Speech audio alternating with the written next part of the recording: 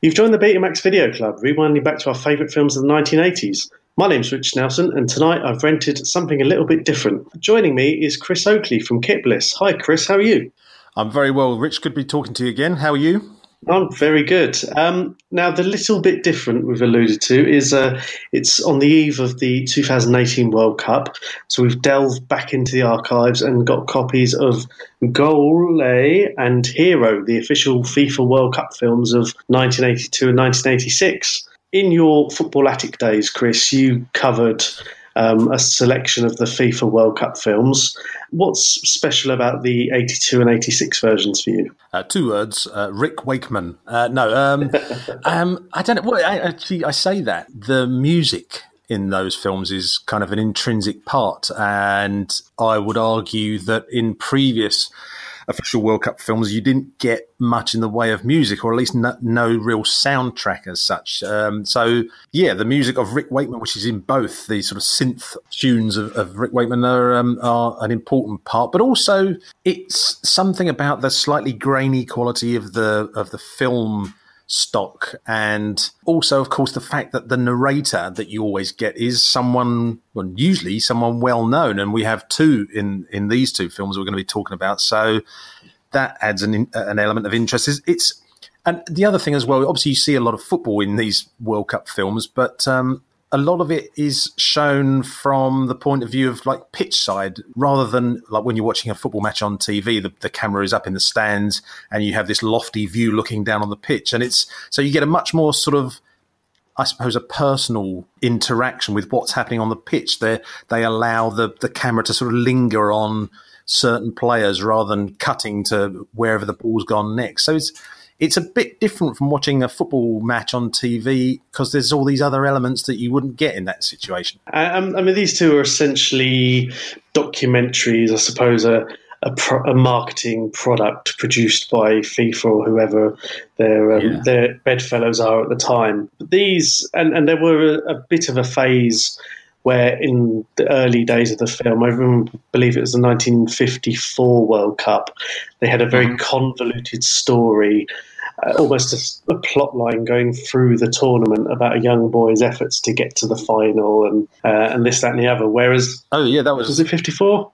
That was 1970, I think. Unless they did it twice, but yeah. But I know, I take your point. Yeah. They went back to the well, but this time round they've brought us two of British cinema or Hollywood cinema's biggest names to narrate. For the 1982 World Cup, you had Sean Connery narrating, and for 1986, Michael Caine, which gives it some gravitas in a strange sort of scenario. But both, as you mentioned already, soundtracked by Rick Wakeman.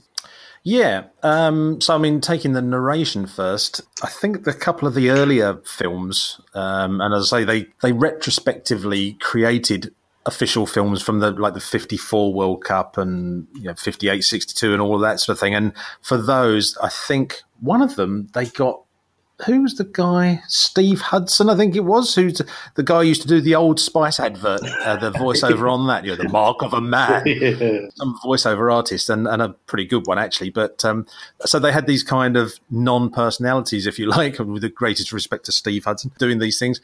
And then gradually over time, they thought, well, we'll get somebody like a big name actor. And I think Sean Connery really is one of the best ones they've had, because coupled with the fact that he was given a script that had a bit of humour in it as well. So therefore he could lighten the mood. And you just know he's got that slight glint in his eye, Sean Connery, when he cracks these little sort of jokes and things. Michael Caine is capable of doing that as well, but the script was different. And I think there was an effort to have a lot more gravitas in the second film. I mean, the second film was called Hero. So it's all about, the legend and, Diego Maradona, and so I think they felt maybe they couldn't go too heavy on the humour with that one, but they both do a great job, particularly Sean Connery and Rick Wakeman. I mean, I like him. Don't get me wrong. I wouldn't say I'm a fan of his in the sense that I've got lots of his albums or anything like that. I'm no sort of Yes aficionado or anything like that. But But when you see him on interviews, he's very avuncular. He's very funny. He comes across as quite a nice guy, someone you'd go out and have not just a drink, but probably a whole night's worth of drink with him and have a bloody good time with him. So I've got some affection for him. And his synth-based music that he's got in these two films, which are actually kind of similar, is really nice, and it just sets it in that period in the 1980s, really. Although it's not really like the sort of chart sort of synth music that was going around at the time. It was it's still very 80s, and it just helps move things along quite nicely in both films. Now, I very much agree with you about the narration. I think watching both films again quite recently, the 1982 film with Connery, he really did go to town. I think obviously he's got such a distinctive accent, and I guess someone has written this script for him. This isn't him just ad-libbing. There were, and again, we're going back to this 36 years later. God. And there's very much a slight tinge of that humour that was definitely acceptable back then, and you definitely can't imagine now. You can imagine if the 2018 video, I don't know, I don't even remember seeing one for 2014, but having some sort of edgy comedian or edgy sort of script towards it would be a very brave move. Yeah, I have lost track of whether they're still making World Cup films. I presume they are, but they're not. They're never really mentioned in I don't know. You never hear people saying, "Oh, they've just released the new film." I can remember for the '86 film when I was watching Saturday Superstore. Ask your grandparents. And there was a thing on there. I think there was a competition on there for winning a copy of the recently released hit film called Hero, and it was even mentioned on mainstream TV. You don't really get that anymore. As for getting in some kind of edgy comedian, would it work in the same way? Maybe it could. I don't know, depending on who they picked. But it would probably be like Nish Kumar or somebody, knowing the way things are these days. But in terms of you mentioned the script for 82. Do you know who wrote that script? Because, the guy is not particularly well known in terms of being a personality, but do you know who wrote the script for that? No, I didn't see the credits, to be honest. Right. It was a guy called Stan Hay, and here's a trivia fact for all listeners. He is the guy who wrote a lot of the scripts for Auf Wiedersehen Pet.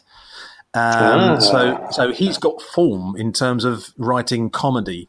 And it wasn't like flooded with jokes in that 82 film, but there were nice little sort of things like I think Sean Connery talks about Gentile of Italy as being the sort of guy who likes to change shirts during a match rather than afterwards. And there's these little kind of gags that kind of drop in, and they're quite nice, really. And I think it works well. It's a shame there wasn't more of it. I seem to remember that when I watched those films back in like the early 90s, which is when I saw them for the first time, I remember them being sort of quite similar, and yet just watching them back in the last 48 hours, actually, they both have a different tone to them, and particularly with regards to the narration. Watching the Spanish one, it's interesting that there was a lot more emphasis on the sort of places where the matches were being held, and also the section before the semi-finals when they were talking about the fans coming to terms with the fact that both the host nation, Spain, and the favourites, Brazil, had been knocked out.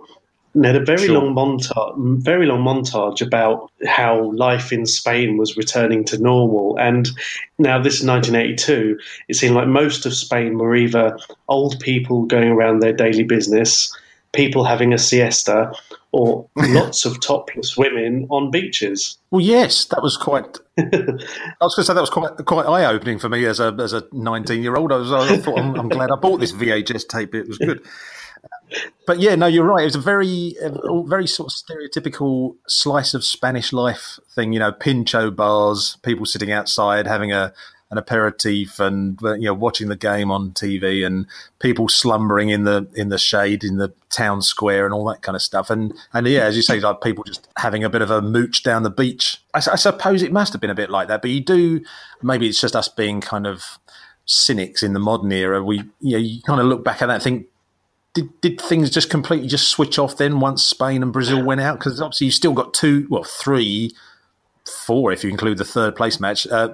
Pretty big games still to come, but I guess Spain, being the football playing nation that it is, they would have thought, it's not quite the World Cup we were hoping for now. So they may have just kind of switched off a bit mentally. But you're absolutely right. You don't really get that in the '86 film. The only thing that's in the '86 film, without sort of jumping ahead here, is the bit at the beginning, which is all about where there'd recently been an earthquake in Mexico City, and then after that, it's pretty much all football. So I guess that's why I like the 82 film more. There's a lot more parochial stuff that gets dropped in here and there, particularly, as you say, just before the semi-final starts. And one thing that I suppose, in a strange way, watching both the 82 and the 86 film, is that in the 82 film, the early part focuses on Argentina, who are the holders, Diego Maradona's exploits as an emerging world talent.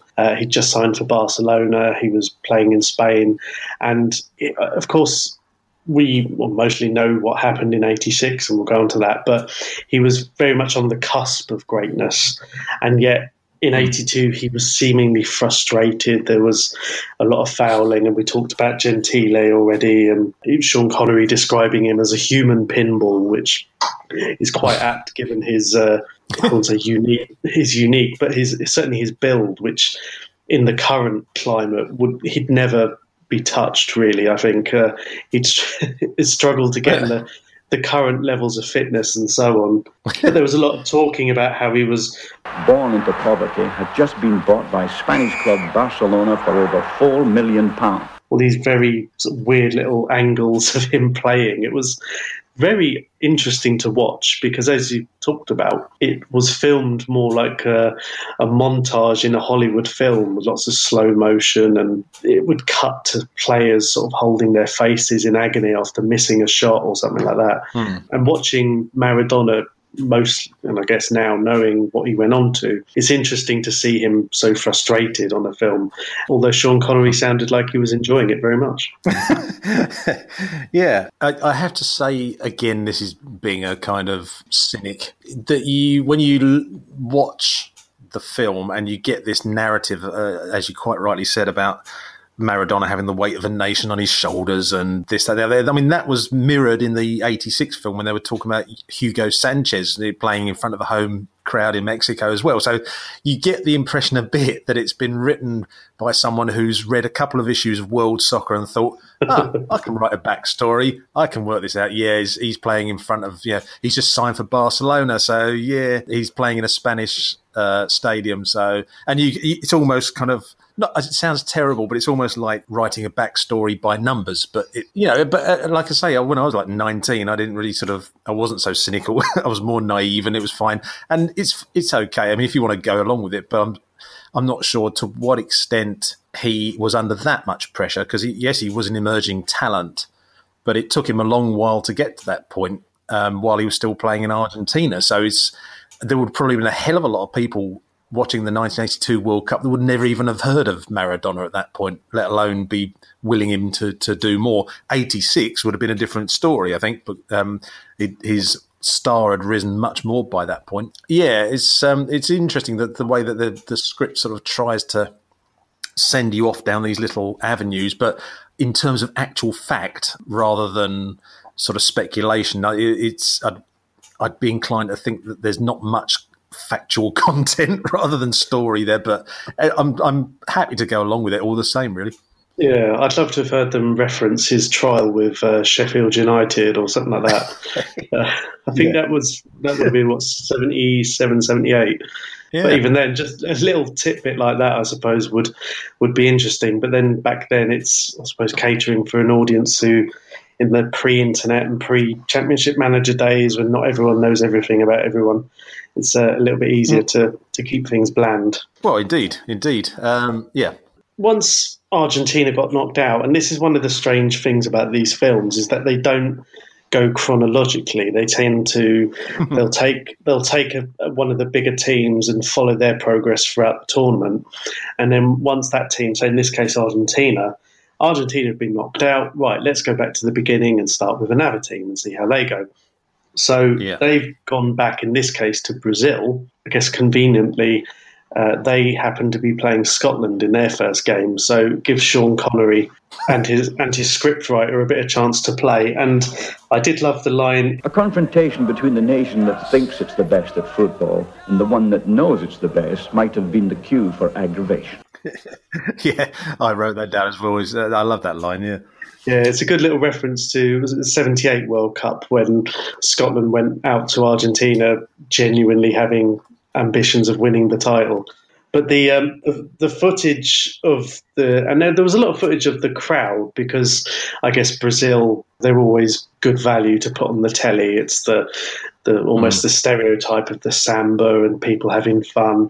And there were lots of clips of people just dancing around in the city and in the ground, being generally followed around by a lot of sunburnt, drunk-looking Scotsmen. Yeah. And again, the more you watch those films, if you happen to watch them over and over again, the more aware you become that actually the crowd scenes could frankly have been filmed anywhere, and but they just thought that it could have been filmed outside the stadium or inside the stadium. It could have been filmed back in Brazil. It could have been filmed in sort of South London that's having a kind of Brazilian carnival weekend or something. It's but they use it a lot, and it helps to build the sense of occasion. It's Brazil are playing, but they use it more often than you think. They keep cutting back to these kind of bikini-clad women, and I'm sorry to say, I'm sorry to sort of shame these people, cameramen or whatever, but there's a lot of kind of looking at women's backsides and chests and stuff. And again, I had to do a lot of research to come to that conclusion. But you sort of think, okay, yeah, we get it now. There's Brazilians in the crowd, great, but it's interesting. I think they could have made a bit more of that bit where you see the Scottish fans arriving, because Connery says something like, I can't remember the exact wording, but he suggests that there was the potential for a big kind of clash of the fans, because British fans at that time, particularly English ones, start a fight in a phone box kind of thing, and so therefore it could have all exploded. But actually, the Brazilian fans are great because they're into samba and drinking coffee and beach football and stuff, so everyone got along like a house on fire. And I think they could have built on that a little bit, but I was always sort of pleased. I mean, the David Neary goal, which Scotland scored first in that game against Brazil, is one of my all-time favourites. I remember seeing it at the time and thinking how amazing. He's basically scored a Brazilian goal against the Brazilians. I thought it doesn't get any better than that. Top corner there. Yeah, it was a lovely finish. Oh, a bit of a toe poke, but I don't. I'd take that one quite happily. That was a nice sort of sequence, really, with the Brazilians. But going back to what you said a minute ago about the jumping backwards and forwards in time. I mean, the 1986 film is particularly terrible for that. But the 82 film at least tries to bring in other teams along the way. They pick a few of the main teams like Brazil, Italy, obviously Spain, England later on, and they try and kind of just drop the teams in as they're going along. Yeah, but with the 86 film, it is really, you've got to have like a PhD in tournament organisation. And you just think, hang on, so right, we were dealing with that game. So is this the first round now or the second round? And then that one is really, really bad. Apologies. I mean, I am half Scottish and I shouldn't be making too many jokes, but we know full well that this Scotland game was in the first round because they've never got past it. Oh, dear. Yeah, I'm going to upset half my family there. But even seeing Sean Connery and his scriptwriter tearing into Alan Rough a little bit. Now, Alan Rough wasn't a particularly large goalkeeper and it was made to look particularly small, but it didn't help having Connery saying, I bet he wishes he'd had a stepladder. I think it was after the first goal went in and he said, and Rough gets some exercise that may come in useful as he picks the ball out the back of the net. And Alan Rough gets the sort of exercise that may prove useful in the circumstances. That's right. Yeah. It's sort of a bit self-indulgent, and I bet he sort of questioned the script writers and the editors, like, do I have to say this line? I'm saying bad things about the Scots here, for crying out loud, But there's a few lines like that which you sort of think, oh, that's a bit like in the section where they're talking about England in their last game, which they had to win against Spain. I think Connery refers to Keegan's clumsy header. And I'm like, well, let's see how well you do if you pulled on a football shirt in front of, 65,000 fans. I mean, and a few little comments, you kind of go, the scriptwriter's taken a bit of a liberty there, but all right, fair enough, we'll go with that. at least we know from Hollywood evidence that Michael Caine has played football at a reasonable level, from yes, albeit against the Nazis. And one bit, that was probably the last time we'll touch on Scotland anyway, is I did like the fact that when, I think it was Brazil's fourth goal, which links nicely to Indiana Jones and the Last Crusade, as it was scored by Junior, which was a nice little prelude for that. There's a few rather iffy mispronunciations by Connery in the film. There's I think he refers to Rochito, who apparently is the French player. Harold Shoemaker, which is a bit of a literal translation of the German keeper's name, I think, and Briegel, which is Peter Briegel, I think, the German player. And he doesn't quite get the pronunciation right, bless him, but he's doing his best. He is. Now, you now live in New Zealand, who are the next team to get a little bit of coverage. This was their first World Cup. A lot was made about the sort of epic voyage they made for qualification in the Oceania region. Now, of course, they did slightly better in 2010, which was just before you lived there.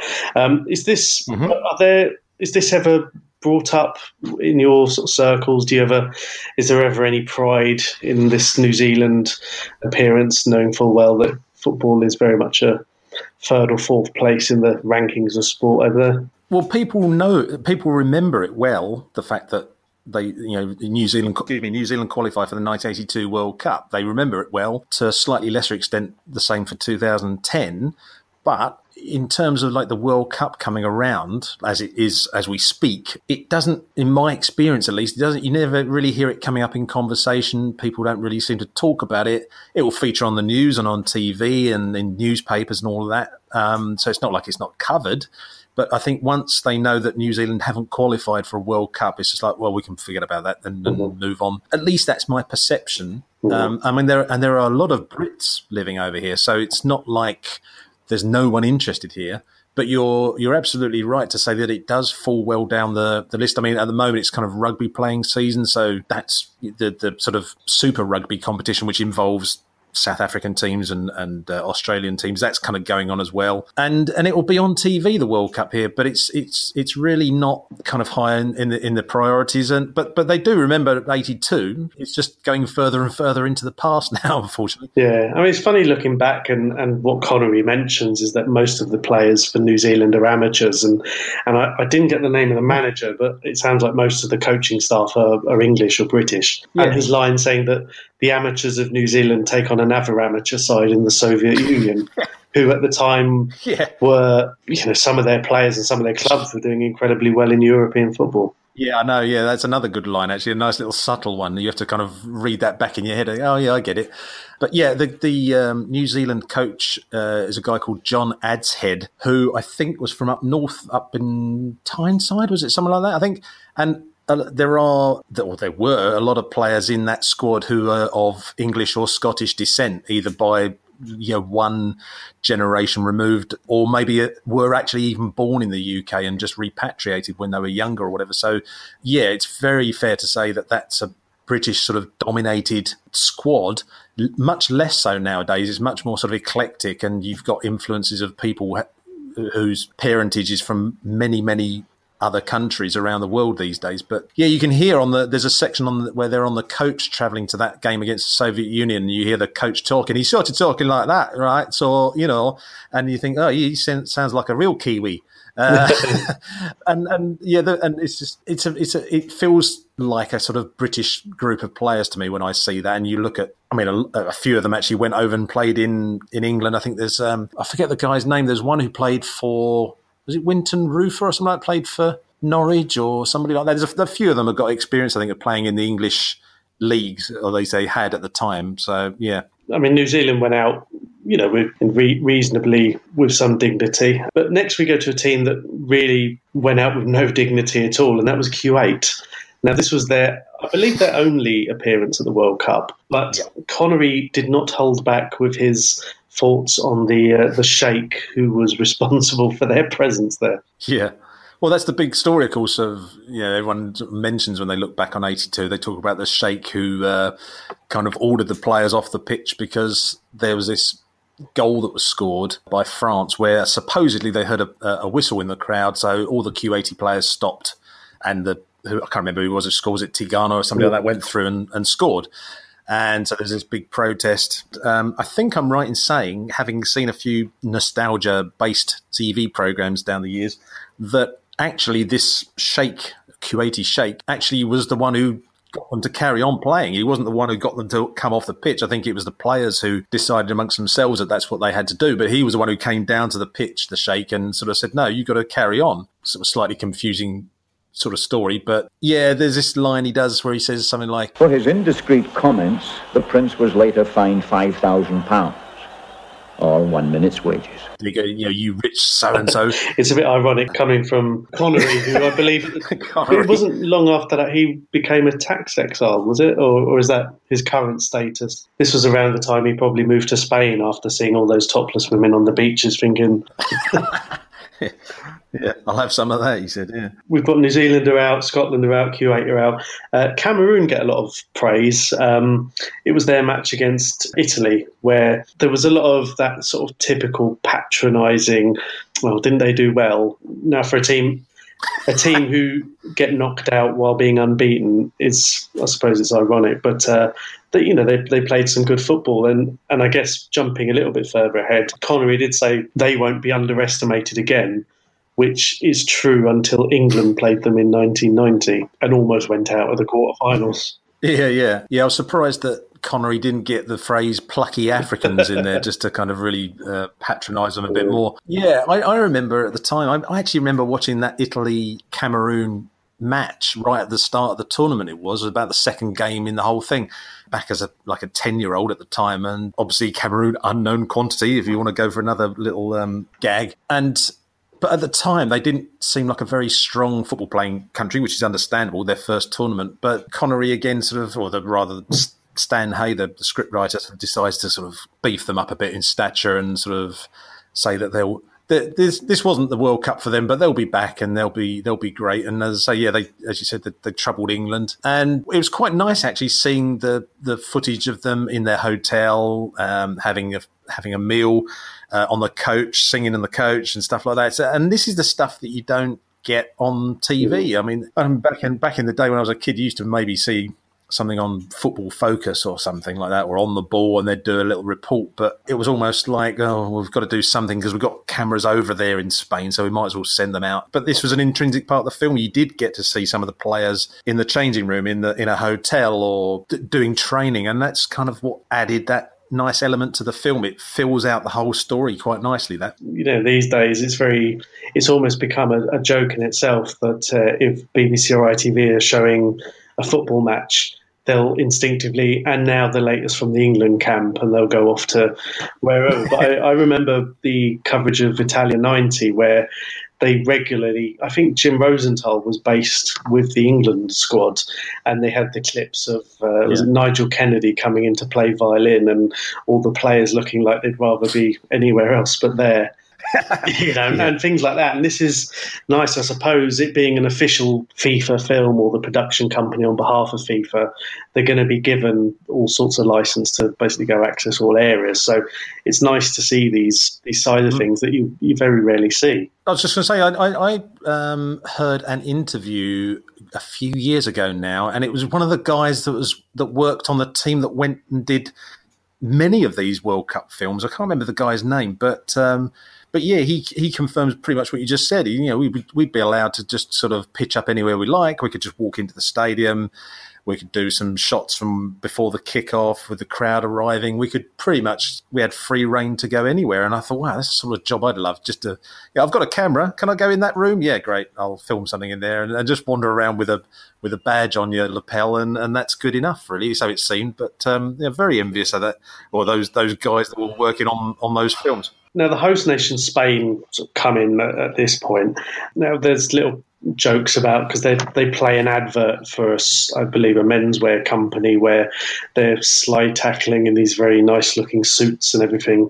It's all very odd. I guess this, now being an international film, but still this works well for a British audience because there's a lot of emphasis on the game they played against Northern Ireland. Jerry Armstrong seems to have made a career out of this match. I think until recently he was very much the go-to person on Sky's Spanish football coverage. Northern Ireland beat Spain to go through to... Did they go through to the next round? They did, didn't they? Oh, because that was when Connery said they were obliged to cancel their prematurely booked flight home. That's right. Yeah. Who knew? Yeah. I can remember that night, actually, the Northern Ireland-Spain game. My mum used to go to play bingo one night every week. And so my dad would have to sort of drive her to this pub that was about a couple of miles away. And I remember that night, he sort of said, "Okay, come on, we've got to jump in the car, take your mum to bingo." And on the way back, he put the radio on. It was Radio 2, and they were commentating on that game. And that was I didn't actually see it at the time, but I heard the commentary. I thought, my God, Northern Ireland are beating Spain. It was just like a really big deal. So, I think Northern Ireland went on and played France and Austria, I want to say, in the next round. But that's just my memory maybe failing me, yeah. I think as a result of that result, Spain ended up going through a different route, and they weren't happy. But they did say that there were sort of reluctant celebrations. Now, they showed some footage, and I'm not sure where in Spain it was, and it was supposed to be the Spanish fans celebrating, but there were some huge fires that looked more reminiscent from the Wicker Man than any sort of celebration. Yeah, they looked a little bit kind of out of control. You're expecting Edward Woodward to pop up over a hill shouting something. Oh, God! Oh, Jesus Christ! And this is when, I suppose, finally, England make their appearance. Now, their first match was against France. This was, 1982, England's reputation, or certainly the English fans' reputation abroad, was starting to become very much problematic. There was a lot of emphasis on the Spanish police there with their dogs being very overbearing. And there were a couple of references to it later on. There wasn't a huge amount, really, other than England's, as they refer to it, as a Canaveral countdown, their goal scoring, as it went from 3-2-1-0. A tournament fraught with injuries and some poor selections, perhaps. I mean, at that point, of course, English football is only a few years away from being banned from European competition. So you can see the direction of travel for that. And yeah, probably worthy of mentioning that. In fact, I've got a friend of mine who is from Bilbao in northern Spain, and basically a friend of my wife who's become a good friend of mine over the years. And I remember when we first met, I said, "Oh, Bilbao." I said, "That's where England played some of their games in the '82 World Cup." And he said, "Oh, yes." He said, "The '82 World Cup." Yes, he said, the English fans, they destroyed our town centre." And I was like, "Okay, I'll be off then. Bye." I was like, here I am, the English embodiment of all those, not all those fans, but a football fan. I thought, I just wanted the earth to open up and swallow me at that point.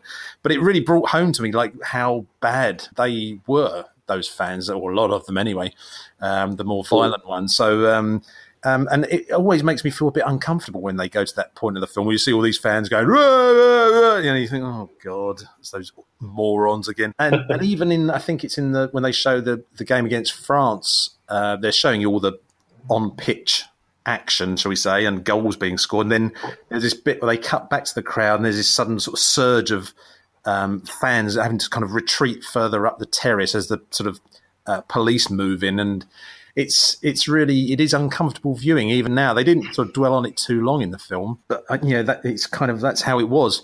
As for on the pitch, the thing I remember, because I'm being a West Ham fan, my childhood hero was Trevor Brooking, and I was always desperate that he would get his chance to play in the '82 World Cup. But as we know, with Keegan, he was sort of sidelined until about the last 20 minutes, I think it was, of the last game against Spain. So, all terribly frustrating. And we all know what happened with Keegan in that last game.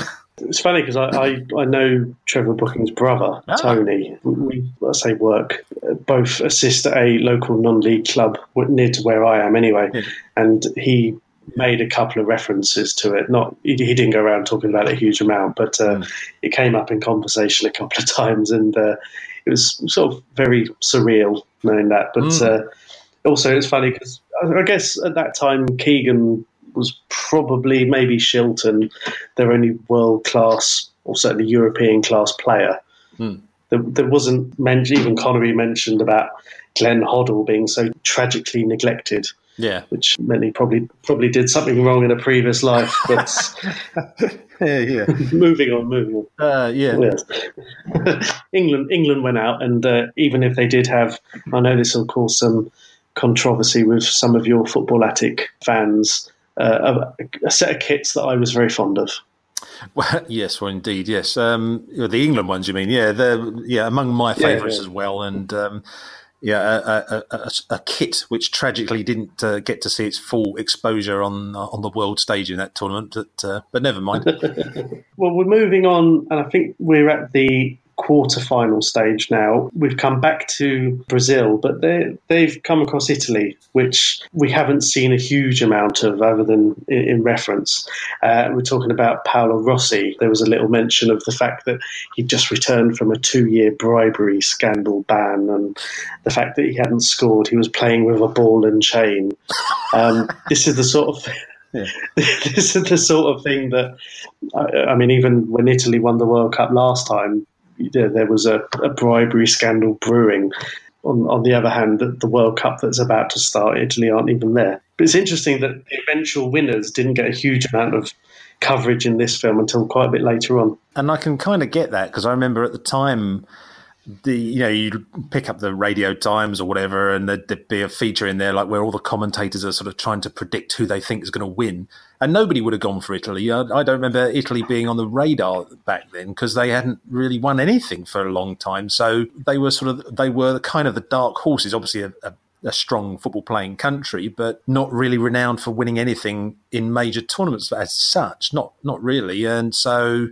You can see that with the '86 film, they know that Argentina are going to win. So a lot of the film features Argentina. They make a point of putting them right in the centre of the audience's focus. But with this, I don't know if they were trying to kind of create a sense of surprise towards the end of the film that, look, Italy have come through and they're going to win it. But the focus was more on Brazil still. They were showing you all the Brazilian players in training, and the samba comes back again, and all the bikini-clad female fans and all of that.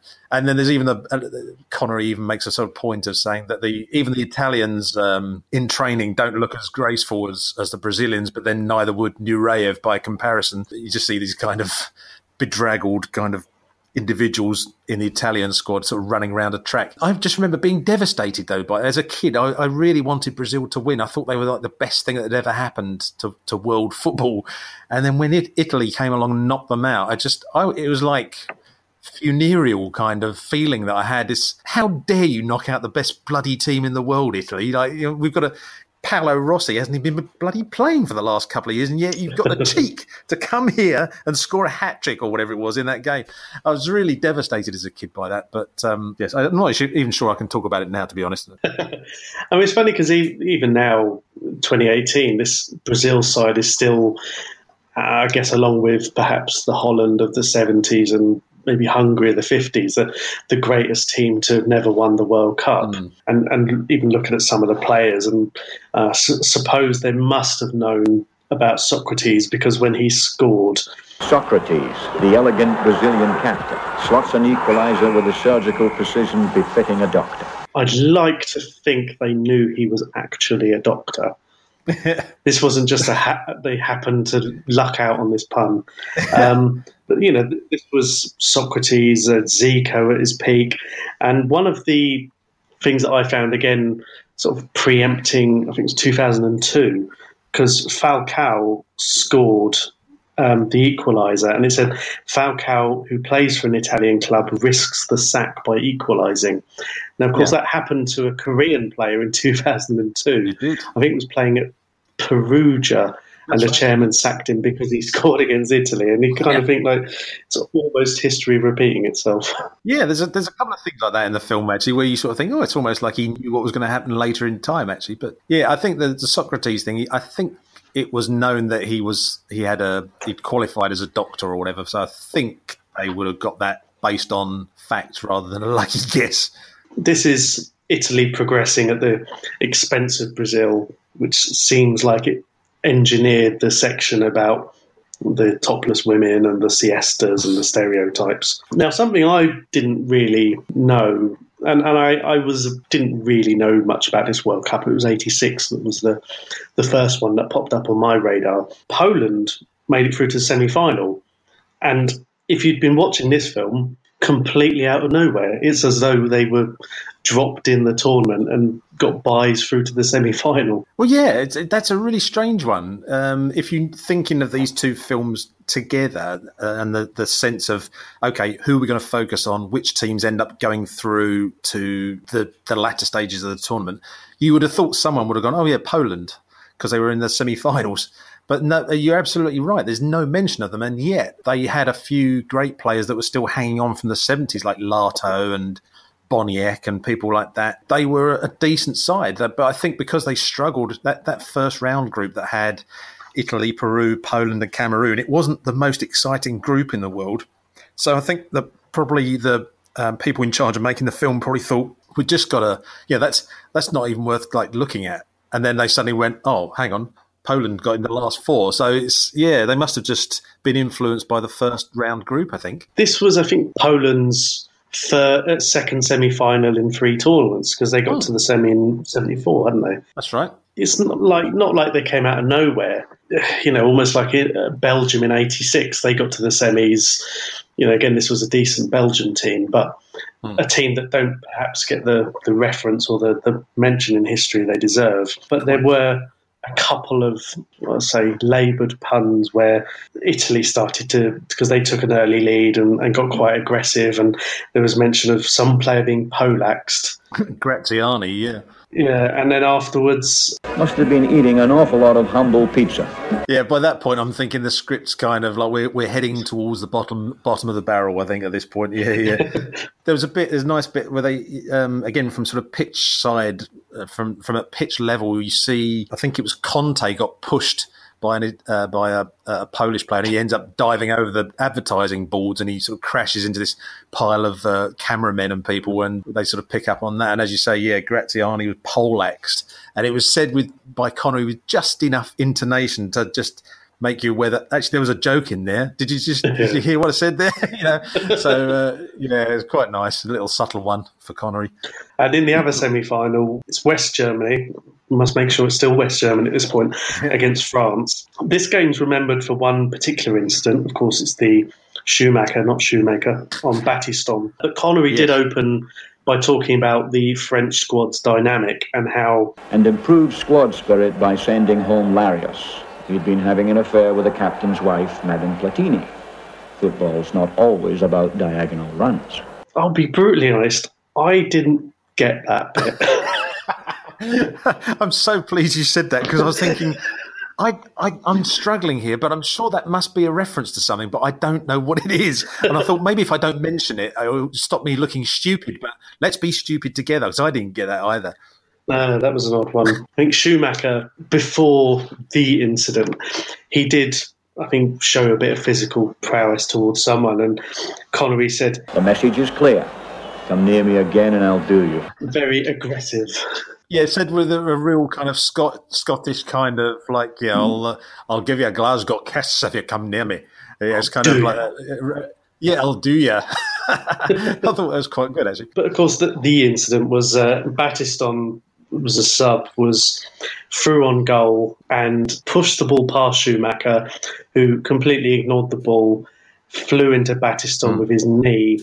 And I believe he lost several teeth. He was knocked unconscious, had to be hauled off the field. And the referee didn't even give a foul. No, absolutely. Because it was in the box, wasn't it? It was just on the edge of the box. Yeah. I mean, or was it just a free kick, penalty, anything would have done, and there was like nothing. Yeah. You can see in the film the French players remonstrating, saying like, "Aren't you even going to give anything for that?" Because that was just sheer aggression. That was nothing to do with football. Yeah. And there's a similar one again that crops up in the '86 film. I think not quite as violent as that, but where a French player's running through. It was against Brazil, and I think it was Taffarel just runs out of his area and just pushes the player completely off course as he's running through on goal, and that didn't get a booking or anything either. So I don't know quite what was going on with the refereeing standards at the time, but it's a bizarre one. And I mean, the thing I remember, I think at the time, was that on TV they struggled to find a a camera angle that showed what had happened, and yet on the film they just about get it in frame, and they do replay it and freeze frame it so you can just see the moment when Schumacher collides with Battiston, which I thought was quite good actually. Because on TV, I remember that it took them a while before they went, right, we've got a camera angle from behind the goal and we can show you it now. And so nice in the film that you get that straight away. Did you ever watch Fantasy Football League when that was on? Oh, quite often, yes.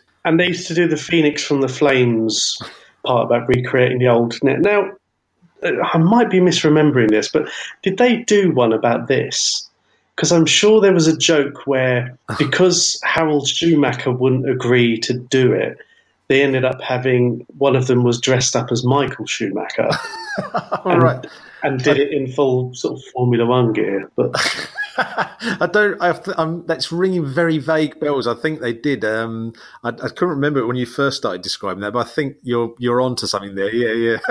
Sounds about right. I might have to dig that one out on YouTube. But the game ended 3-3 after extra time, and Connery described it wasn't a penalty kicks or penalty competition, as Barry Davis would say. It was one of the teams had to die by Russian roulette. Yeah, a bit strong. Yeah, a dramatic way of putting it. But Rick Wakeman put a very heavy heartbeat soundtrack over the top, and I guess the most surprising bit was one of the Germans actually missed a penalty in the shootout. I know, they got it on film and everything. It was amazing. Yeah. Actually happened, but. Yeah, historical document. Do not delete. As per usual, the Germans won on penalties, knocked the French out, and we were left with an Italy-West Germany final. Which I was just thinking about this, like last night and the night before, when I was kind of watching the film again for the first time in a while.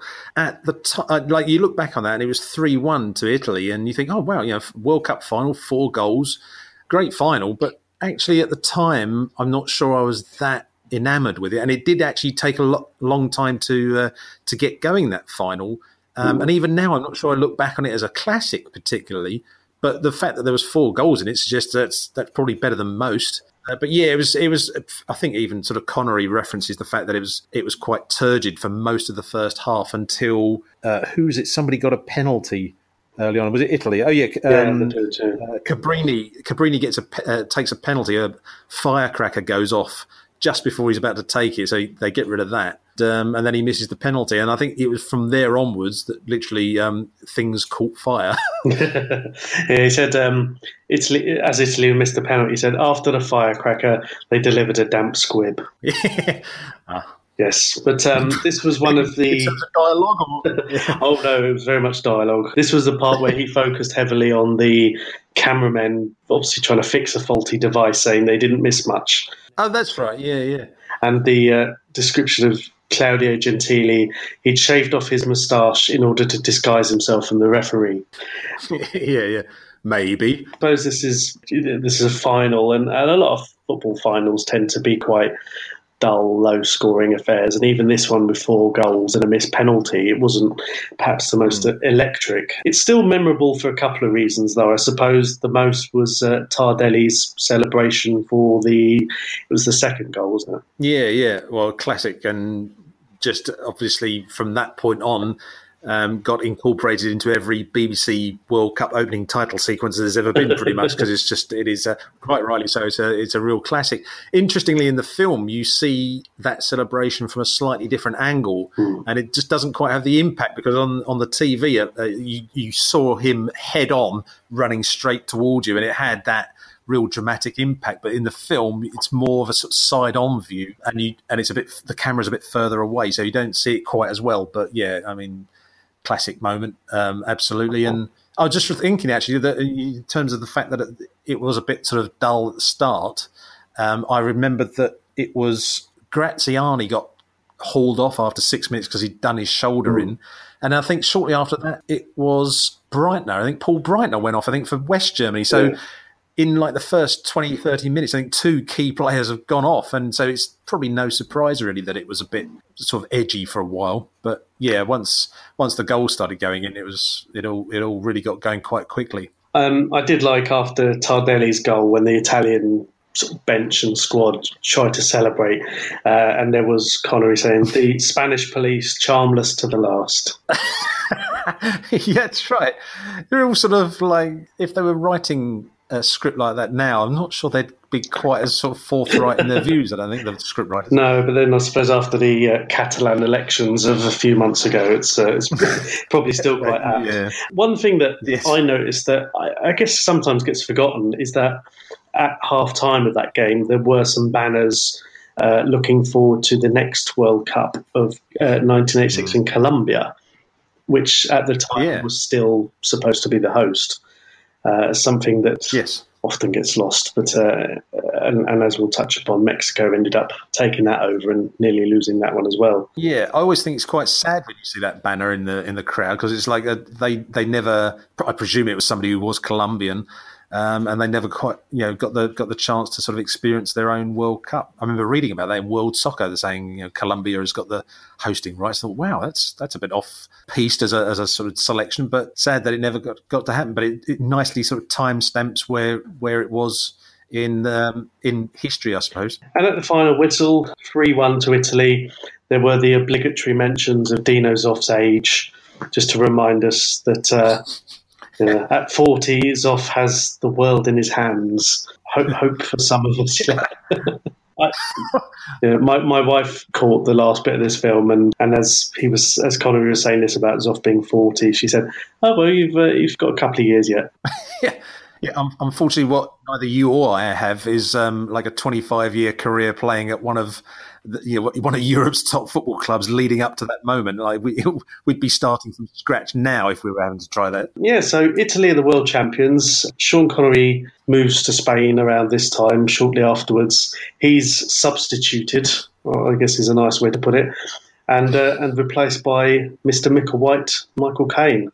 Comes off the bench and takes over the duties for the 1986 film of Hero. Yes, he given all the sort of stereotypical impersonations of Michael Caine that have been done down the years, it doesn't sound like those impersonations. He sounds quite sort of quiet and somber, and actually adds a lot of gravitas to the film, I think, particularly in the opening sequence, which I think I mentioned earlier on. Was it starts off literally from the first second with these scenes of an earthquake hit Mexico City, and it's quite a shock seeing that.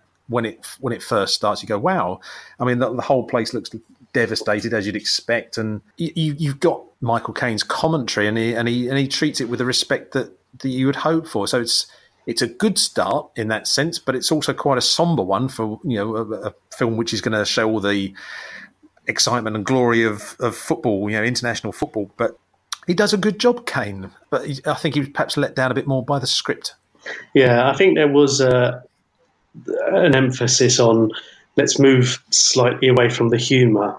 Caine, he is, and part of his endearing charm is his accent or the way that he delivers his lines. He goes from the Italian job to something more reserved, especially some of his more recent films in the Batman films where he's the butler and he comes across as very sort of knowledgeable, and I suppose that comes with age. There were a couple of times when it kind of slipped, and I don't think it was deliberate, but and I guess it would almost sound pretentious if he put too much of a local emphasis on the pronunciation of names. But when he was talking about the Argentine goalkeeper, Pumpido, he called him Pumpido, which did sound a little bit tawdry coming out of his mouth. Pumpidos.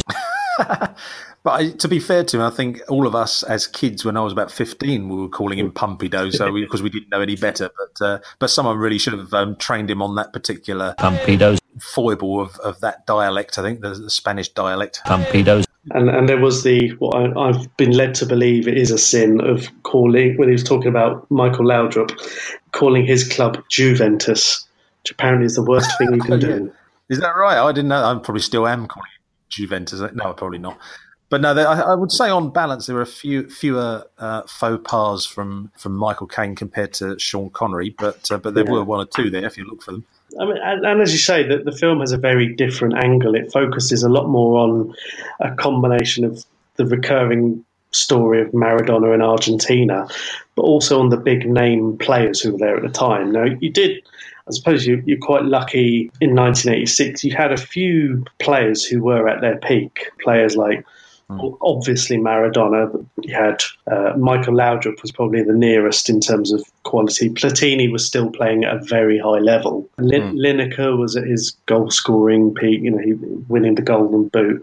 And you had others, Sanchez and Francescoli and Elchiar. It was more about the big names in the way that you'd expect a modern-day World Cup film to focus purely on Messi, Ronaldo, Neymar, rather than the actual tournament itself. Sure, yeah. And after that initial sort of scene with the devastation of the Mexico City earthquake, you then get this sequence of names of those players flashed up on the screen to leave you in no doubt that this is a film about players and really good players. But I mean, there were quite a few good ones, but it felt for a while like they were going to show the names of every single player playing at the World Cup. I mean, you had, I think this sequence goes Maradona, Elchiar, Francescoli, Platini, Lineker, Rummenigge, Butragueño, Socrates, Laudrup, Sanchez, and I'm like, when's this going to end? Pat Jennings, Alvin Martin, Norman Whiteside, and I thought it's going to go on forever. Peter Reid.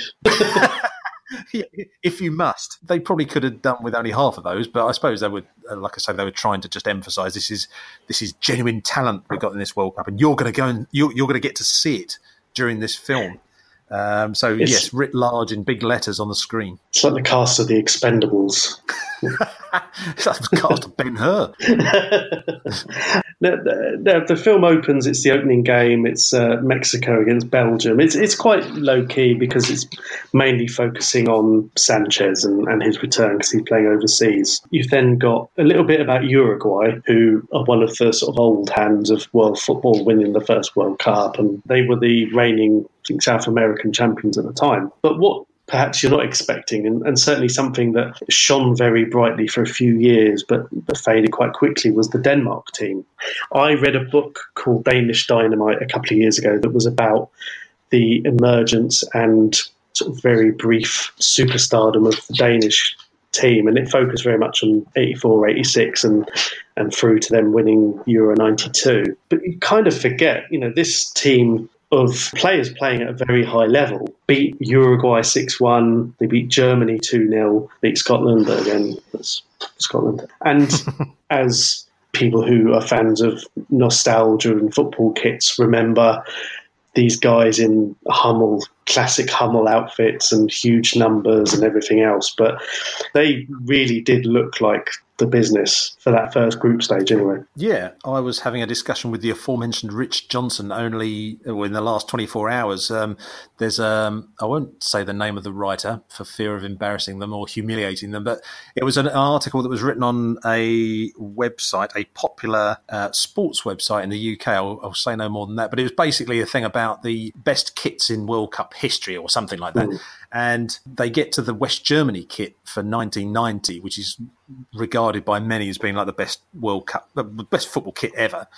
And the comment that was made was something like, this was year zero in football kit design. There's never been a better kit than this. This is where it all began. And I thought, if you go back 2 paragraphs, the same guys talking about the great Danish kit in the 86 World Cup. So short memory, really. But yeah, it was when I saw that and how they looked at, I mean, I'd never seen a football kit like it, really. It was amazing. And as I've been saying on my own sort of website and in various places over the last few years, it's got so many elements to it, that kit, that it shouldn't work. And yet it's, despite being a very complicated kit, it looks amazing. And it matched this team that nobody really knew anything about before the World Cup, suddenly bursting onto the scene, as you say, beating West Germany and putting 6 past Uruguay. And a friend of mine at school said, who I thought knew more than me, turns out it didn't, predicted Uruguay were going to win the World Cup that year. And I thought, well, that doesn't make any sense. Denmark have put 6 past them. So where does that leave us? It was just exciting times with that Danish team, actually. It only gets skirted over a little bit because they spend a few minutes looking at that Uruguay game where Uruguay very much regressed to almost a mid-60s era team where Alf Ramsey would call them animals. And yet they get past them. And, again, it's only on further investigation you look at some of the dynamics behind the scenes, but they show the player, I think it was after the Germany game, in the dressing room getting massaged and looking very relaxed. And again, that's the sort of thing where if you had an access all areas pass, you'd probably decide to liberate some of the kit bags and some of the kits and stuff just to, because you know that come 2018, people will be willing to part with, I think in some cases, thousands of pounds for those tops. But oh God, yeah. Similarly, I think it's after the final. So just to jump ahead, after the final, you see, I think Maradona changing his shirt with someone, taking his shirt off and swapping it with someone. I thought, whoever that guy is in the West Germany side, I need to know where he lives so I can get that shirt from his house and steal it without. Well, this is the irony, I believe, of the Argentina-England game. Come on to a little bit, and I suppose hardly a spoiler alert when you talk about that game. Apparently, Steve Hodge got Maradona's shirt, not knowing that it was a handball, the first goal.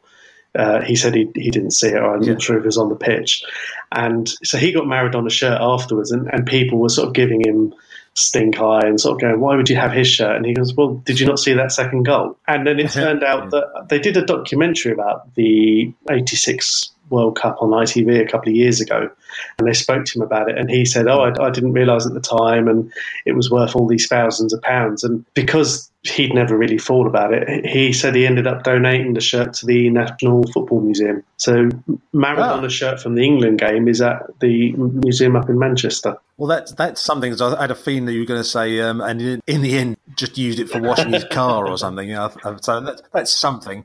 He didn't make too much money off it anyway. Going back to Maradona, and it's funny because I think it's this film as opposed to the World Cup, we seem to be talking more about the football and everything else except for the film. And in this case, it was talking about Maradona against Korea, and then they played Italy, and they said it was the only time they've had to come from behind throughout the whole tournament, which was a bit of a spoiler alert in itself. For those who don't want to know the result, look away now. Yeah. I quite enjoyed the bits, actually, just watching sort of Maradona playing in the first round, because everybody talks about Maradona against England and Maradona against West Germany in the final or Belgium in the semi-final and stuff like that. So seeing how he played against the likes of South Korea and Italy and Uruguay was quite good. Yeah, I mean, I'll be honest, I didn't really realise that they were only had to come from behind in one game in the whole competition. So there you go, Sean Connery. That's what's called a fact. You might want to use a few of those again if you get a chance in a commentary. Yeah. There was, after this, they went to France, who again were European champions at this point, and Platini was around his peak. He was, I suppose, 86. This was really his last big tournament. But there was, and I assume it was a Wakeman thing rather than anything else. But there was this really annoying song every time France were on, and it was Viva, Viva, Viva les Bleus. And it just seemed like it was a little bit forced.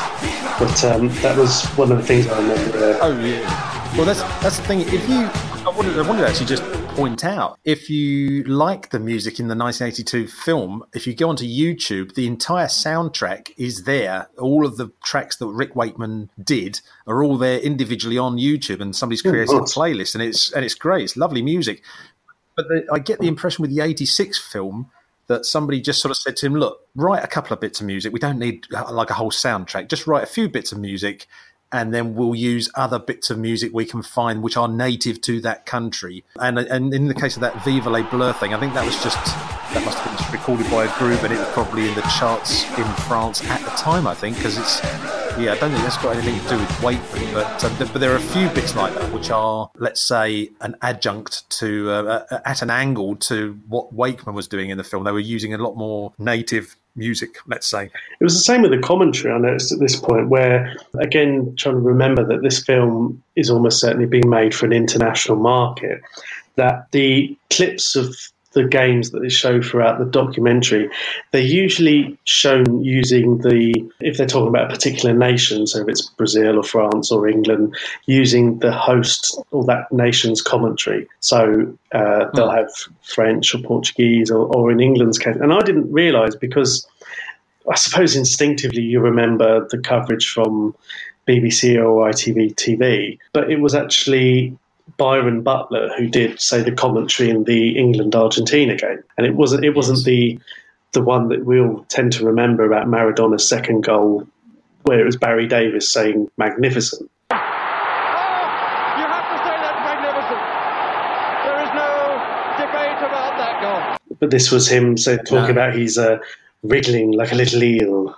Before England can recompose, still reeling from the disputed first goal, Maradona strikes again. Inside their own half, Maradona turns like a little eel and comes away from trouble. Little squat man comes inside Butcher, leaves him for dead. Outside Fenwick leaves him for dead and puts the ball away. And that is why Maradona's the greatest player in the world. He buried the English defence.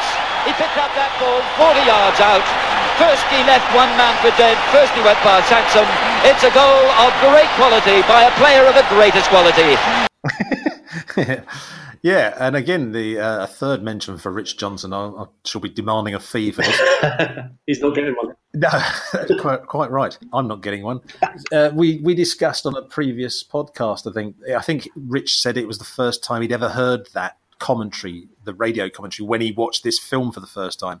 And it's one of his favourite pieces of commentary, and rightly so. And it's from BBC, probably from Sports Report or whatever the programme was back in '86 on the radio. And he's got this, I think when Maradona dribbles around every player in the England team and scores, I can't remember the wording was, but he starts off sort of saying, and he's gone round Terry Fenwick and and he never really he doesn't go into any kind of Brian Moore style orgasm of joy at seeing this goal. He sort of almost stays matter of fact at the very end. He sort of says something like, and that is why Maradona is one of the best players in the world or something. And it's delightfully one-paced, like a single vocal octave, if that's the word I'm looking for, that he uses throughout, as if to say, he's basically just gone round everybody and scored like the best goal you'll ever see. Just thought I'd mention it, kind of thing. Like that was quite deliberately underplaying it. It's good commentary. That. It's quite again touching on something you mentioned earlier. Is you kind of think, would that have been recorded at the time, or would it have been done afterwards? Because, and I guess a more modern trope is that a lot of commentators seem to treat every potential moment as. Say with Martin Tyler and Sergio Aguero's goal that won Man City the title, where that gets played so many times that it's become its own thing. And you kind of feel, do some commentators almost hope that, well, if I make a big deal out of this goal, this will be what I'm remembered for. But he sounded so calm and so restrained. And of course he's a professional, so that's his job. But, it must have been difficult to watch that and not get too carried away and seeing what was one of the greatest goals ever scored ever, let alone at a World Cup. Yeah, I'm not sure of Byron Butler's nationality, actually, whether because he sounds a little bit sort of Irish to me. I'm not sure if that's just my sort of an error of judgment on my part, but especially having seen the first goal go in via a handball and then a second England goal conceded, you're probably thinking, oh, God, but of course you've just seen, as I say, one of the most amazing goals you'll ever see in your life. And he does well to kind of keep a lid on it in that sense. One thing that I was wondering before I come on to the point I was going to make, I was just going to say, with regards to, I'll pick a name out of the hat here at random, Peter Drury. I think there is more of a tendency these days to sort of, I can't prove it obviously, but you just feel like they've written the script ready just in case, if a goal like this is scored, I'm going to say this in this way. And I'm convinced there's a lot of that going on, particularly with him. He's just a commentator. We see a lot of, or hear a lot of him over here when there's a big international game or tournament on. We get the sort of FIFA TV feed that goes out to the minor countries that aren't interested in football. We don't get the likes of your ITV and BBC commentators over here. We just get somebody who's just doing it for an international audience. And unfortunately, that is often Peter Drury, not one of my favourite commentators. Anyway, moving on from that, I was just going to say the other thing that crossed my mind while I was watching this is that every time they focus on a different team and a key goal going in a key match, they do, as you say, use this like radio commentary from that country. So they will use German commentary for a German goal and so on. And you think that actually must have taken a lot of organisation to actually get that audio footage to be able to use it in the film, because there would have been some of those countries may not have bothered recording it. I mean, you know what the BBC are like for wiping tapes and things. So did they contact them in advance and sort of say, look, we're doing a World Cup film. Can you record every single radio commentary you do, because we might want to use it? Because if they did, that was really good sort of pre-planning on their part.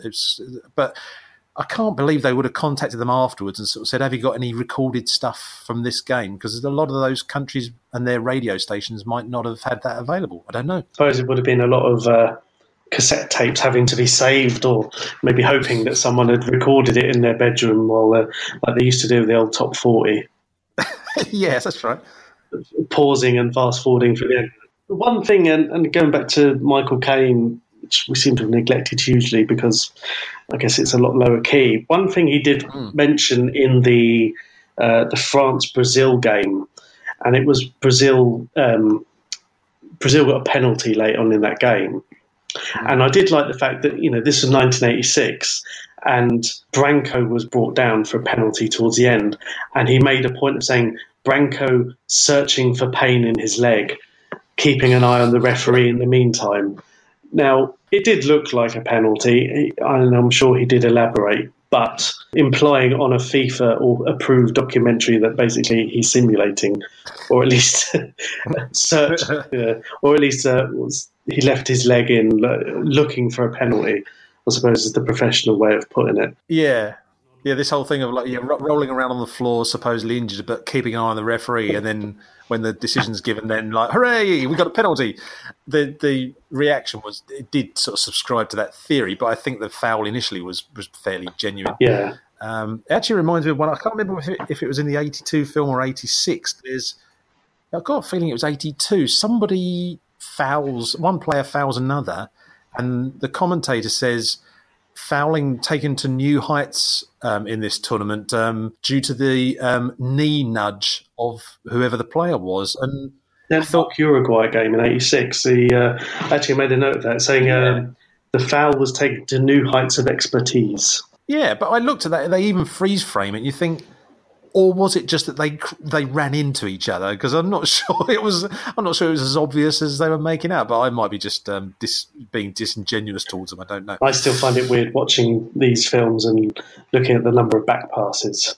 Still a bit appealing for the indirect free kick when the goalkeeper picks it up. Yeah, that feeling of don't pick it. Oh, it's all right. It's different times. Yeah. Oh, it's all right. It's 1986. Yeah, you're right. A lot of things were allowed in 1986. But moving on. Argentina have beaten England, and England really didn't get a lot of coverage in this because they completely ignored the first round. They went straight to the second round game against Paraguay, which they won 3-0, and talked about Lineker's uncanny ability to score goals, which, let's be honest, I don't want to do Gary Lineker a disservice. It's not like he's ever going to listen to this, but that was what he did. He's famous for being the ultimate goal hanger.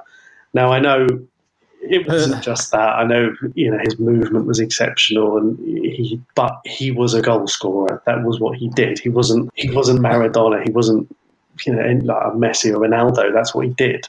Kane's uncanny ability to state the bleeding obvious. Because wasn't it in about 85, 86 when he was still at Everton that he finished as top goal scorer of the season? I think so. It wasn't a fluke. There, Michael. I think you'll find he's got form. Yeah, because was it in the summer of '86? I think he went to Barcelona. And even then he was still playing for England 6 years later and was only one off the record as it was at the time. So anyhow, yeah. Had it been Peter Shilton, then fair enough. Yeah, but Lineker scored a few before. I think you'll find. Yeah. We come to the second semi-final because we've already seen the first one, as they talked about France against West Germany, and weirdly focusing on the dialogue between Platini and Rummenigge, who both played in Italy. There had to be an emphasis on them speaking their sort of common language of Italian. West Germany won that 2-0. The other game against Belgium, again, Belgium sort of floating under the radar a little bit. There was another handball in there that was disallowed. This is where I made the note about Caine emphasising the pumpedo a little bit. Pumpedo. Maybe it just made me giggle. What can I say? Pumpedo. And again, Argentina win 2-0. So it gets to the final. So, I mean, the semi-finals may well as not have happened. There was a lot of emphasis on the final, rightly, but it opened on the closing ceremony, which you don't always see. But essentially, it was the national stereotypes of sombreros and Mexican waves. That's right. Yeah, I've written down my notes here. It says Mexican waves, flamenco dancers, ticker tape, flags. That's pretty much all you need to know, really. I don't remember. being a closing ceremony back then. I don't even know if I suppose they must do one now, but it's not something you tend to see a lot on TV. All the usual stuff. Again, it's easy to forget that the Mexican wave was only a couple of years old then. I think it's seen for the first time at the '84 Olympics, so it's sort of still a novelty back then, and it never did quite catch on in England. I don't think anybody was having any truck with doing that at Old Trafford or Bramall Lane or somewhere. But yeah, I mean, just it's just the saturation of light. It just seems so ridiculously sunny and bright throughout a lot of that tournament, actually, and particularly in the final. It's just masses in the crowd in the stadium, and just this searing, eye-rapingly bright sunshine, and soaking everything in brightness. It's strange, that, really. I mean, I remember this final, and it was on a Sunday. I think the kickoff was around 5 o'clock UK time. It was a bit earlier than it is now, which must have been midday in Mexico. Yeah, which must have been horrendous. Totally, yeah. And again, I'll go on. I'll mention Rich Johnson again. I remember speaking to him before about this, and the fact that, of course, now in a hot country, they will play a lot of the games in the evening because it's cooler. But in Mexico, it was almost like, well, we've got a chance here to sort of broadcast to a global audience, so we've got to make it good for Europe. So we'll have to play a lot of the games at midday, because that's what you do when it's like 110 degrees Fahrenheit. So, yeah. I made a note of the attendance. It was 114,000 was the official attendance for the final. Now, that's 114,000 people in the Mexican sun in midday on a Sunday afternoon in, late June. Now, I know I wasn't there, but that must have been horrendous. And I'd like to think sales of After Sun must have gone up an awful lot afterwards. And sombreros, of course, yes. Because there's there's a bit where they're showing you England playing Argentina, I think it was. And there's like a behind the goal camera. And you can see in the distance, it's just like an entire city is just like sat down at the other end of the stadium in the background. And you think, my God, that's a ridiculous amount of people, and making them sit out in the Mad Dogs and Englishmen and probably half of Mexico City as well, sitting there. It's extraordinary. You just wouldn't do that now. Although I'm not sure what they've got lined up for Qatar, but we'll see about that. I guess that's why they're playing that one in November. Yes.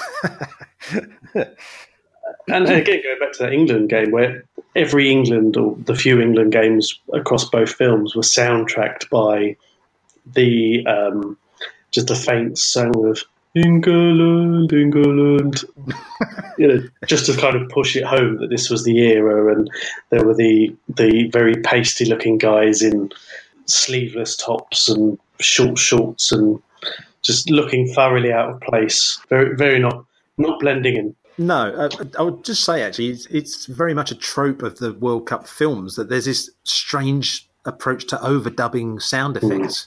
Like when occasionally someone will have a shot on goal and it'll be like someone hitting a punch bag. Or I think in the 66 film, you see a guy running down, like an England player running down the wing, and it's like someone shaking a bag of sugar, which would only make sense, actually, if they were running on a sort of cinder track or something, but they're running on grass, so I'm not quite sure why you get this shh, shh, shh, shh sort of sound. So they did that for year after year in these World Cup films. I just felt like they needed to just add a bit of extra oomph to the soundtrack just by doing these rather basic sound effects. Now, the final itself was, I suppose, relatively exciting. Argentina went 2-0 up. West Germany came back to equalise, and Argentina won sort of with a late goal. I did like the fact that Argentina's first goal was scored by Jose Brown. Just a nice little slide there. But the one bit of trivia I got from that game was the Argentine manager, Biardo, his nickname was El Narigón, which translates literally as Big Nose. I did not know that. Stick him in Life of Brian and see how he gets on. That's right. Yeah, excellent. That's what I learned something. And to be honest, that's pretty much the end. We've got some clips from behind the scenes of Maradona leading the chants of Argentina in the dressing room. They lift the trophy. One little thing from the end credits that I picked out was special thanks to Arsenal FC. Yeah. I don't know why Arsenal FC were involved. I'm not going to pretend to know, and even though I'm an Arsenal fan, and this was 1986, I can't imagine they got many fans into Highbury to sing England and record the sounds then. That's surely the only explanation there could have been. Even now, that's puzzled me. I remember seeing it at the time and like, well, so what's that all about? Because I'm not aware of too many international star players that were playing for Arsenal back then. I think in 1986, the only Arsenal player who would have featured be Kenny Sansom, I suppose. Charlie Nicholas, maybe? I don't know. Well, he might have been in the squad.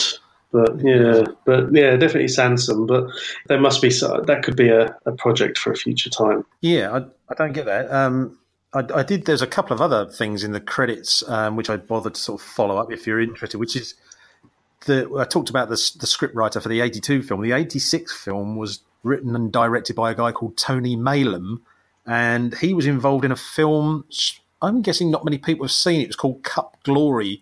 And it was a film made to celebrate the centenary of the Football Association in 1972. And it was it's on YouTube. Go and check it out, listeners, because it's a nice little, again, a sort of slice of life thing about football back in the early 70s in England. And he was involved in that. And he was also involved in a film called Genesis in Concert, which was done in 1976, which is literally is what it is. It's the group Genesis on tour, and he was involved in that rather randomly. And the other thing to mention, I saw his name come up in the credits and I thought, where do I know his name before? Now, where have I heard his name before? Supervising editor Ray Millichope. Does that name ring any bells with you? No. Again, it was like, heard that name. Where do I know it? He was the editor on programs including, and these are fairly minor, Monty Python's Flying Circus, The Two Ronnies, Porridge, Last of the Summer Wine, Q9, The Liver Birds, and Not Only But Also. So he kind of knew a thing or two about editing footage together. And that is some pedigree. Oh, my God. I knew I'd seen his name. I must have seen it on the credits of Monty Python, I think, down the years. But I thought, yeah, that's where I'd have seen his name on some of the biggest comedy programs known to mankind. Blimey. That's an impressive CV that's been completely tarnished. Yeah, and that's a short version. I mean, if you look up on, I don't know, IMDb or whatever, I mean, he's done far more programs than that. I'm just giving you the big ones, and there are many of them, actually. Ah, superb. Well, we're just in the run-up to the 2018 World Cup, and I'll ask one question that I normally ask of a guest, and I'll rephrase it slightly. If there was an official FIFA film of this tournament, whether there will be or not, I don't know, which, we'll say, British actor, do you think would be a good fit to narrate that tournament? I know this is probably it's like low-hanging fruit, given we've mentioned Sean Connery, but someone like Daniel Craig, I think, would work quite well as a narrator. He's got that kind of serious voice. It wouldn't be too good on humour, I don't think, but I think Daniel Craig would work quite well. I'm trying to think who else. It would probably end up being someone like, Cumberbatch or somebody, probably, wouldn't it, I guess? It's funny to go back to a Bond thing, because I believe there's a version of the 2006 film that's narrated by Pierce Brosnan. That's right, yes, you're quite right. Because that wasn't the one, because before the 2014 tournament, the BBC showed all of the films on Saturday mornings in the run-up, and they showed a version of 2006 that wasn't by Pierce Brosnan. But I'm led to believe, yeah. But the other actor, because 1990 was Edward Woodward. I can't remember who did the 94 one, but Sean Bean did the 98 one. So there's I suppose a cabal of actors queuing up these gigs. But Get on the phone to my agent. I want to do a narration job for the World Cup films. It's. I think the 94 one was done by an American actor whose name I can't remember. But but again, an actor. Yeah. Whereas, I say, some of those early ones, like that were retrospectively added into the official film sort of canon, were they did actually tend to use actual voiceover actor. I can't even say it. actual voiceover artists, I think. So you've still got to get a good actor, haven't you, with a distinctive voice? Otherwise, it just doesn't work. Yeah, and it's strange. Oh, I'll tell you who did it in 1994. It was Liev Schreiber, recently seen on Ray Donovan, and I think various films. He was in one of the Wolverine films. But I'm not sure if FIFA even bother. I know that they've moved their filmmaking business into the more dramatic. I haven't even got round to seeing was it United Passions, which had Tim Roth and Gerard Depardieu. No, I've not seen that one. That was their attempt at, I think, it was probably laundering money, but hopefully they won't be hearing this either. Tim Roth played Sepp Blatter, and it was universally panned, and I'm sure it was just a vanity project by Blatter just to try. It was like the version of the Mr. Burns film in The Simpsons, where he was trying to make himself simple. yeah, very much so. I think, yeah. Well, Chris, it's been a pleasure. Now, we talked before about Kit Bliss, but since the last episode you were on, you've set up a Patreon account, which, as a subscriber myself, is offering great value. What else can people get if they stick their hand in their pockets to help you out? Well, for as little as $1 a month, you'll get access to the sort of 2 podcasts that I create every month. One is a sort of a big, like hour and a half long podcast that I do with people like Rich Johnson and John Devlin and Jay from designfootball.com. And then there's a sort of smaller one as well, like a 10-15 minute podcast that I do also every month. So there's that. And there aren't many Football Kit podcasts around, so hopefully it's sort of worth its $1 a month in value. And occasionally there will be early access to see things before they arrive on the Kit Bliss website, and also sort of bonus items as well. Like I sort of create illustrations for the Kit Bliss website, and sometimes I'll sort of compose the illustration in a way that you can download and print it off and make your own posters and stuff like that. I'm starting to do a bit of that. I'm trying to think what else really. Just advance notice of a lot of stuff that's due to come up. One thing, talking about the World Cup, that I'm doing on the website is a competition called the World Cup of World Cup Kits. So, there'll be there's videos that are going to be made for that and information about that. So if you put your hand in your pocket and donate every month, you'll get access to all those kind of things. And also it's very worthwhile financial support for me, just so I can buy reference material, really, because obviously there's a lot of research involved in illustrating football kits. So any donations are very gratefully received. And thank you for mentioning it, Rich. No, it's my pleasure. And I say it's the only one that I pay to subscribe to at the moment. And it's certainly good value for money. Now, as becoming an increasingly part-time football fan these days due to work and children and doing, this, quite frankly. But it's nice to keep an eye in on something I have a particular interest in. And of course, you're very kind. I suppose this is one of the few excuses I've got to do a football angle on this podcast. I'm hoping at some point later this year to do the aforementioned Escape to Victory podcast. Oh, wonderful. Yes, brilliant. Yes. Yeah, Michael Caine showing us that side of his football knowledge. Physical side. And I didn't quite fancy stretching this to 1990. There's more than enough coverage of 1990 and the various propaganda and documentaries and stories going out about that. So I'll leave that to greater minds than myself. As I say, I'll warn you now, there will be some music at the end of this podcast. I'm yet to decide what it's going to be because it's split into 2. So I haven't even bothered to look up who was number 1 at the time of the World Cup finals of 82-86. But thanks to Chris's nudge earlier on, there is a playlist on YouTube of Rick Wakeman's work from 1982. Chris, as before, thank you very much. It was a pleasure to have you. Likewise, Richard. Thank you for inviting me on. It's been an absolute pleasure going down memory lane once again. And hopefully I look forward to welcoming you back in the future. Good man. Thanks very much, Rich.